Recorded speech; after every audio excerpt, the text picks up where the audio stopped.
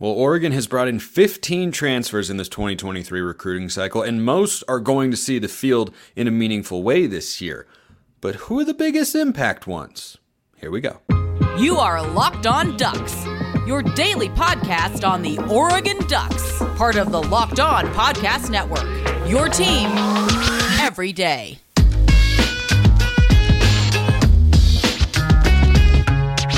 Yes, it is that time once again for Locked On Ducks. I'm your host, Spencer McLaughlin. Thank you so much for making this your first listen or your first view of the day. Part of the Locked On Podcast Network, your team every day, and your number one source to stay up to date with the Ducks as this season approaches. If you have not already, please like, comment, subscribe, rate, review, wherever you listen to or watch the show. I appreciate all of you out there equally, no matter how you consume the show, which today is brought to you by FanDuel Sportsbook, official sportsbook of Locked On. Make every moment more. Right now, new customers can bet $5. That's it. And get 200 in bonus bets guaranteed. Visit FanDuel.com/lockedon to get started. Transfers, quarterbacks, and an offseason question all coming up today. I've still got questions in the mailbag that many of you have sent me over the past several weeks. I have not forgotten about you. I'm trying to get them all done this week before we hit Portland State because I know you'll have plenty of questions about that. But Oregon's brought in a healthy portal class in 2023. And I think when you talk about recruiting,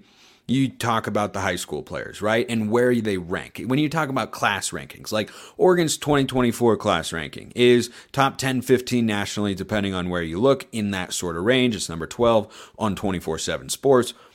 But the portal class is arguably more important on a year-to-year basis because those guys are often, not always, ready to contribute right away. So we are going through all 15 of Oregon's transfers, and I am ranking in order who I think makes the biggest impact on the field in 2023, factoring in their talent, their position, and the position players that are around them. Meaning, who are they sharing the field with, and does that take touches and production away from them, or does it enhance their ability to produce? This all stems from a question from Nathan, by the way.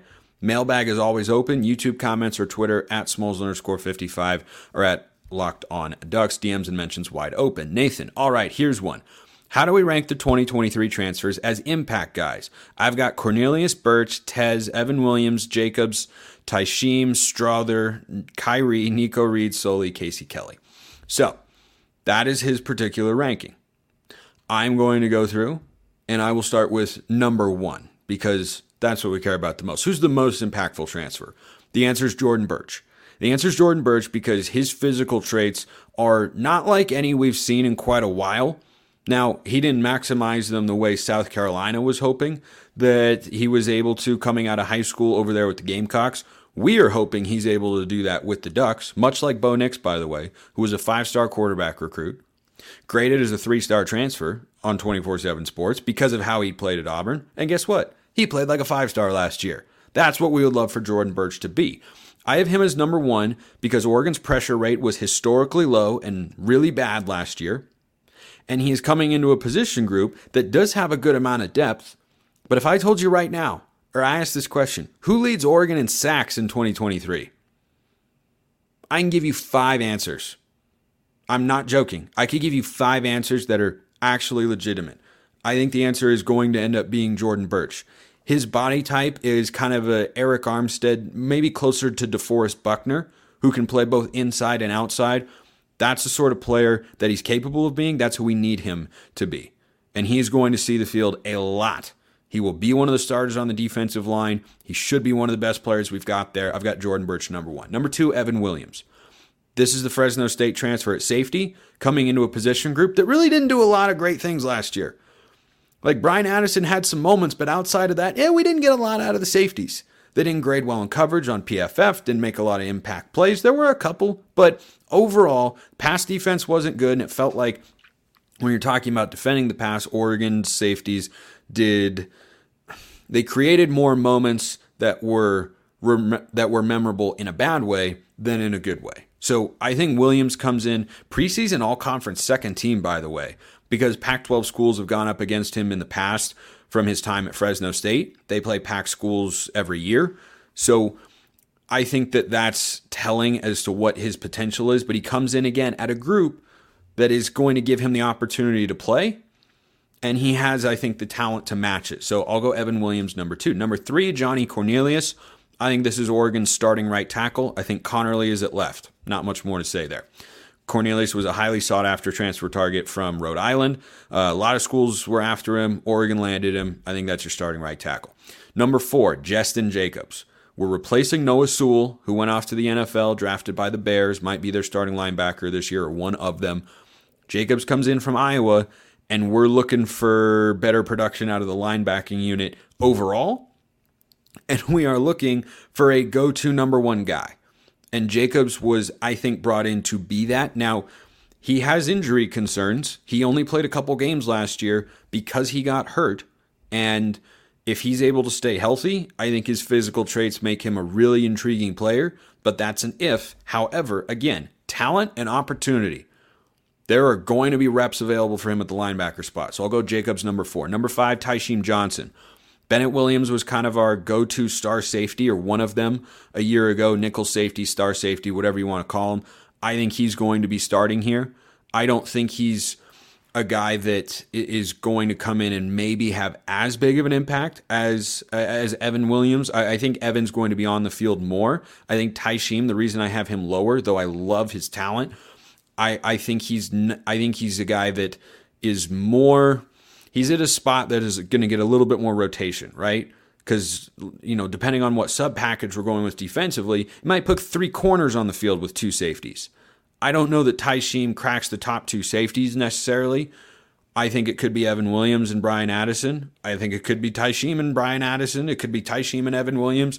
It could be Tysheem and Steve Stevens for all we know. Like, we're just going to have to wait and see. But last year, there were several times where Oregon ran a nickel package where instead of having a third safety, Bennett Williams on the field, or Jamal Hill, they went with a third corner, like a Dante Manning or a Jaleel Florence, to supplement Christian Gonzalez and Triquez Bridges. So I think that's why I've got Tysheem there at number 5. Number 6, Kyrie Jackson.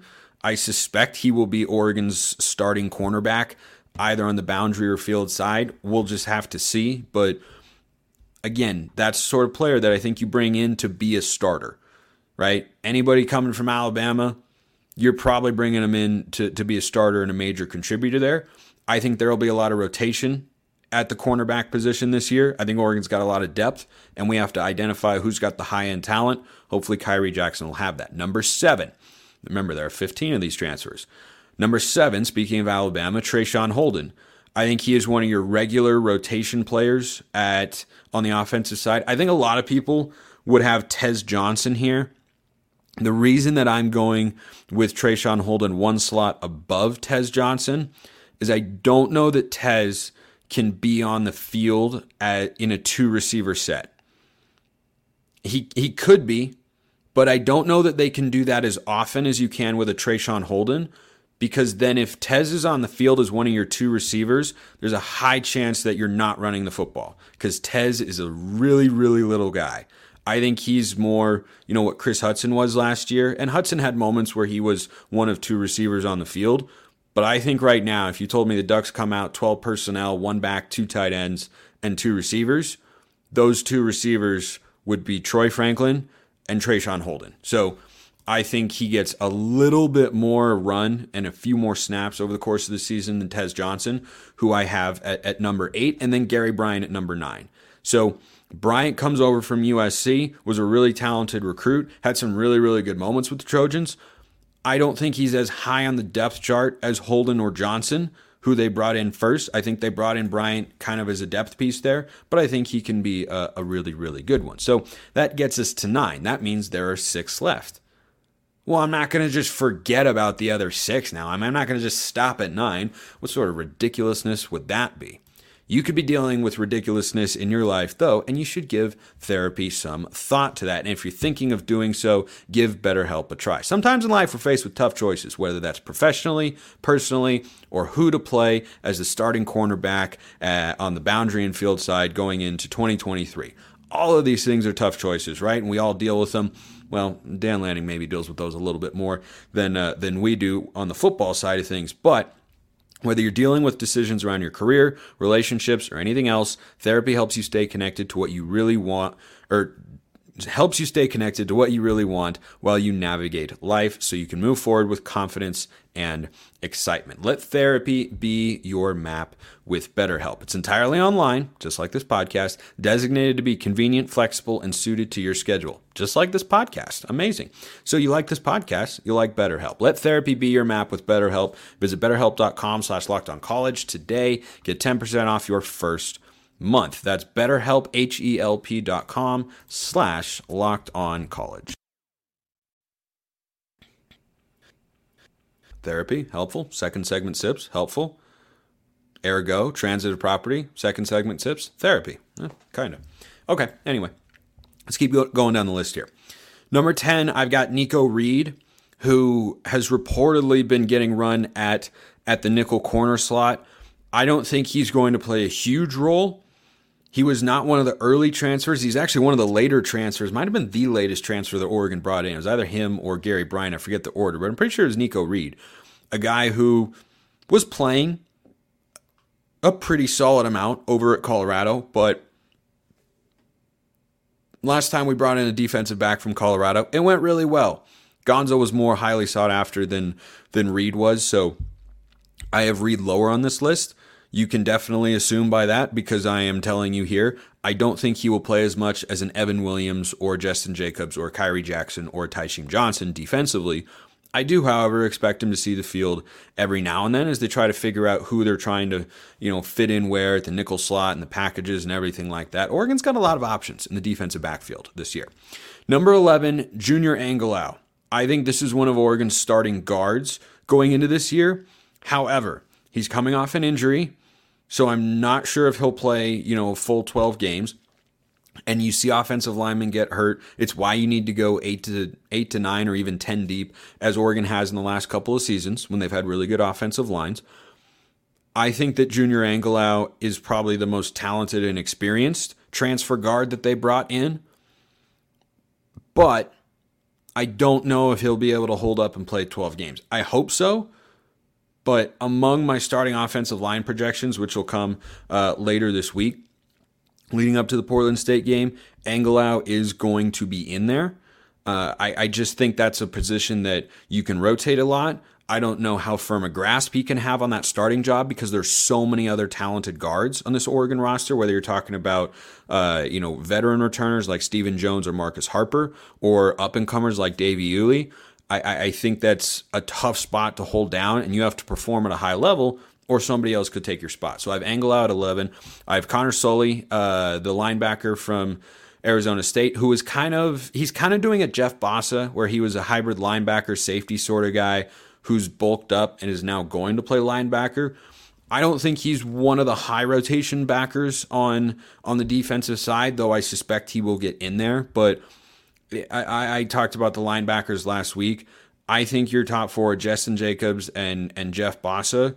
And then I think Jamal Hill is a guy who's played a lot of football for the Ducks, has been pretty darn good for the most part. He's playing a new position, but I think he and Devin Jackson are the most physically gifted among the second tier of backers after Jacobs and Bassa. So that's why I have Sully down there at 12. 13, I've got Casey Kelly, the tight end from Ole Miss. I think that Kelly is going to play, but he'll be the number 3 tight end. And I think Ludwig will probably be number 4. That's why I have him at 14 for most impactful transfers. And number 15, I have Nishad Strother. Just like I was talking about with the depth at the guard position, it's going to be tough to crack that rotation. There are a lot of bodies in there. And Strother also, Mike Cavanaugh, the assistant O-line coach, posted the other day that it was a picture, and Strother was wearing a sling on his arm, so we might not see him for a little while. And then you give guys an opportunity to establish the depth chart ahead of you. So I think that's why he's the least impactful. Again, I'm not going to be surprised if we see him on the field this year. We might need him in key spots this year, but compared to the other transfers, I don't think he's as impactful. So just to recap here, did 15 players in about 15 minutes. That's not bad. Most impactful transfers for the Ducks per my own projections. These are just my thoughts. That's how a lot of the show works, frankly. It's just kind of my thoughts. And I thank you for tuning into that. Jordan Burch, number 1.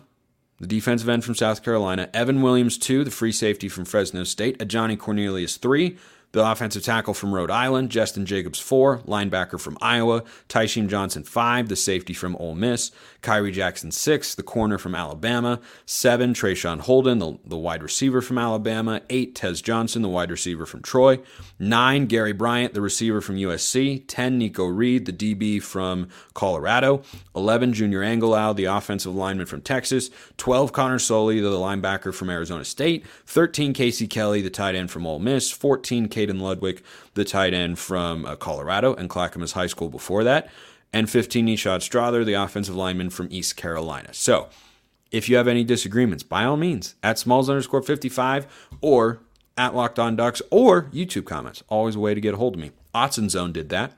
And he said, "Hey, Spencer, tuning in all the way from Japan. Could you talk about how much money Oregon will be bringing in once they get to the Big Ten? I've heard numerous amounts being thrown, 30 to 45 million. However, Oregon's president came out and stated that Oregon would be getting close to 50 million per year. Go Ducks." So the base number that I saw reported in the Sports Business Journal and I think Yahoo and a couple other spots is that it'll be $30 million to start, but then it's a $1 million escalator clause each year through this current contract's run to 2030, which means it'll be $36 million by the end of it. And then it'll be at least, or in the ballpark of doubling that when they renegotiate the contract. And then Oregon and Washington both become full media rights earning members there. But good question, an interesting one. And biggest takeaway there for the Ducks, we're not going to be struggling financially. I didn't think we were going to in a big way if we'd stayed in the pack, and that deal, which would have started in like the $23 to $25 million range and then had escalator clauses from there. Oregon, I don't worry about them financially being able to keep coaches around, paying coaches, assistants, all that sort of stuff. Like they're fine. So let's get to actually let's answer this question first. Then we'll get to the quarterbacks. Jason asks, "Hello again from hot as hell Taiwan." Look at this. Locked On Ducks is internationally consumed. Japan, Taiwan. I know I have a couple listeners or viewers up in Canada. We got people in New York. That's not international, but it's a long ways away. Goodness gracious. Love the reach of this show. That's fantastic. Jason, hello again from hot as hell Taiwan. I enjoyed your outstanding analyses on the offense and defense. Thank you. I have a question. Unfortunately, not a Star Wars one, though, but there may be more to come. If Cal bombs this year, just as a quick side note, I don't think they're going to, but if Cal bombs this year and Wilcox gets the boot, what are the chances the Golden Bears swoop in and snatch Tosh Lupoi as their new head coach? He has some ties in his past to the staff at Cal. The answer here is close to zero. There has not been a coaching search that has come about in which Tosh Lupoi, who is a fantastic recruiter, has been seriously mentioned as a head coaching candidate. I've never seen anything to indicate he has the desire to be a head coach, that other schools have talked about him as being a head coach. And frankly, he still has to demonstrate that he can develop and coordinate, as now the co-defensive coordinator with Chris Hampton this year, as he was a year ago with Matt Pallage, who moved on to Baylor. He has to put together a dominant unit on that side of the ball as a defensive coordinator. And in his career, he hasn't done that. I think he's just a guy who can be a good coordinator, is probably like at his absolute peak. Like if Tosh Lupoi were your defensive line coach and you had someone who you felt was better in the schematic sense with X's and O's, that's the formula for like a really, really high level defense, because Lupoi has struggled, as we saw last year, with defensive play calling at times. He had those responsibilities stripped from him in Alabama by Nick Saban.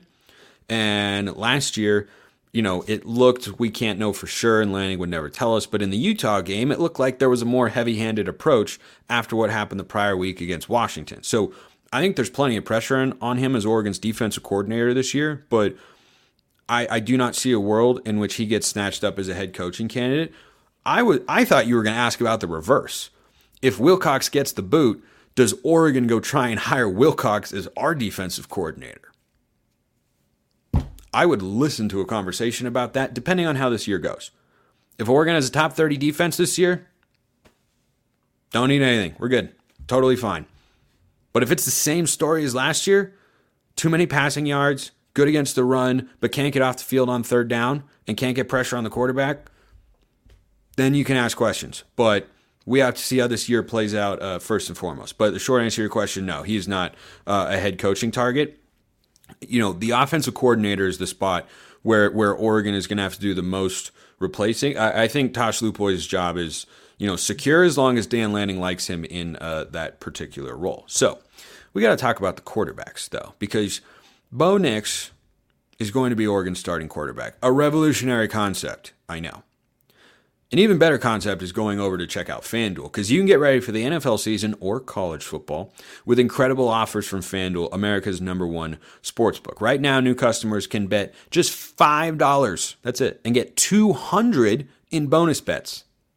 Guaranteed. How about that? Plus, all customers who bet $5 will get $100 off NFL Sunday Ticket from YouTube and YouTube TV. Now is the best time to join FanDuel. The app is easy to use, and you can bet on everything from spreads to player props and more. You can bet Oregon win total this year. You can bet their point spreads against several games for this upcoming season. Everything that you need is over on FanDuel, so go check it out. Now's the best time to join FanDuel. The app is easy to use, and you can get everything that you want. So visit FanDuel.com/lockedon. Kick off the NFL and college football season with an offer you won't want to miss. FanDuel, official partner of the NFL. Okie dokie. So let's talk about the quarterbacks. Bo Nix is going to start for the Ducks. We all want him to. He's going to. He should. No questions there. The question is, what happens if Bo Nix has to go out for a few plays? What happens if Bo Nix gets injured and we want to hold him out for the Hawaii game? What happens if Bo Nix gets injured and we have to put someone in during a conference game or the Texas Tech game, right? A game that won't be easy to win. My guess is it's Ty Thompson. He's been the backup the last couple of years. He's got more arm talent and experience and a prior relationship with the entire coaching staff than Austin Novosad. He has all of those things. Physically ready, he's seen live game action, and the coaches know him a lot better than they do Novosad, who was here for the spring game and has been here all throughout fall camp, will be on the roster going forward, could be Oregon's quarterback of the future. We don't know for sure. But I think this will be a Ty Thompson backup, Austin Novosad third string. I don't know how set Ty Thompson is in that backup role, though. Because for all the reasons that everybody knows, we are waiting for Ty Thompson to become the best version of himself, and we just haven't seen it yet. And we all know why. He's not able to command the offense well, he can't make easy throws all the time, and he's inconsistent, and he looks uncomfortable in the pocket. But guess what? If he improves in those areas, there is a high probability. Like, frankly, I'll be pretty upset and disappointed if we don't see Ty Thompson on Saturday. We will. But if he comes out and looks like a better version of himself, even if it's against Portland State, well, hopefully we'll see him again against Hawaii. Hopefully we'll see him against Colorado and or Stanford. And if he looks like a better version of himself, then there's a path to him starting in 2024. But that'll be his fourth season of college football, which is crazy. But that's just where we're at. He has not improved enough, even though he has the size, the body type, and the arm to be the best quarterback in the Pac-12. He does. Those are the traits that he has. It's the intangibles and that little bit of real estate between the ears that he doesn't have right now. Doesn't mean he can't get there, but he hasn't shown that yet. But because of everything I discussed, I expect him to be the backup. Novosad to be the third string. But if you told me right now that Ty Thompson makes the same sorts of mistakes against Portland State, and then when we have a blowout against Hawaii, Novosad is first guy off the bench, I wouldn't call you crazy.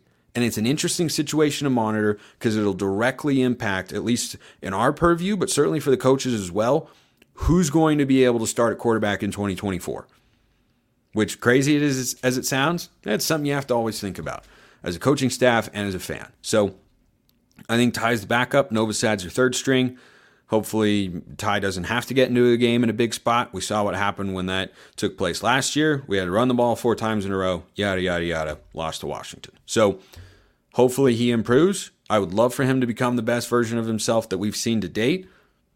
But thus far, he's had a long time to do it. And the spring game showed a lot of growth in the second half, but the first half, it was a lot of the same issues. And so we'll see what happens on Saturday. All right, last question here. This is a fun one from Balin. And Everydayer out here. Another mailbag question. Riffing off the fun one at the end of today's pod. This is from a past episode, of course. If you had to compare each major position group to a barbecue dish, what would those dishes be? Okay, I'm game. We'll just rattle them off here. Quarterback, ribs, because it's the biggest and most important and the most well-known. Running backs would be pulled pork, can be the star, but doesn't have to be for a meal to be great. Wide receivers are mac and cheese. Catches your eye, great, important, but not the main course. Can't have great wide receivers if you don't have a great quarterback. That's the key to that's the key to having a great barbecue meal. Tight ends are baked beans. They fly under the radar, but they're also not wildly essential, but can also have moments where you're like, wow, that's really, really good. Offensive line is brisket because it's all about the beef, baby. Defensive line is the half chicken. Big, meaty, hearty, simple. It is simple on the defensive line. Win the battle, get to the quarterback. Enough said. Half chicken, again, pretty simple. Season it up, and just throw it in there, rip it apart, you're good to go. It's more complicated than that, but I simplified it for purposes of the podcast. Linebackers are coleslaw.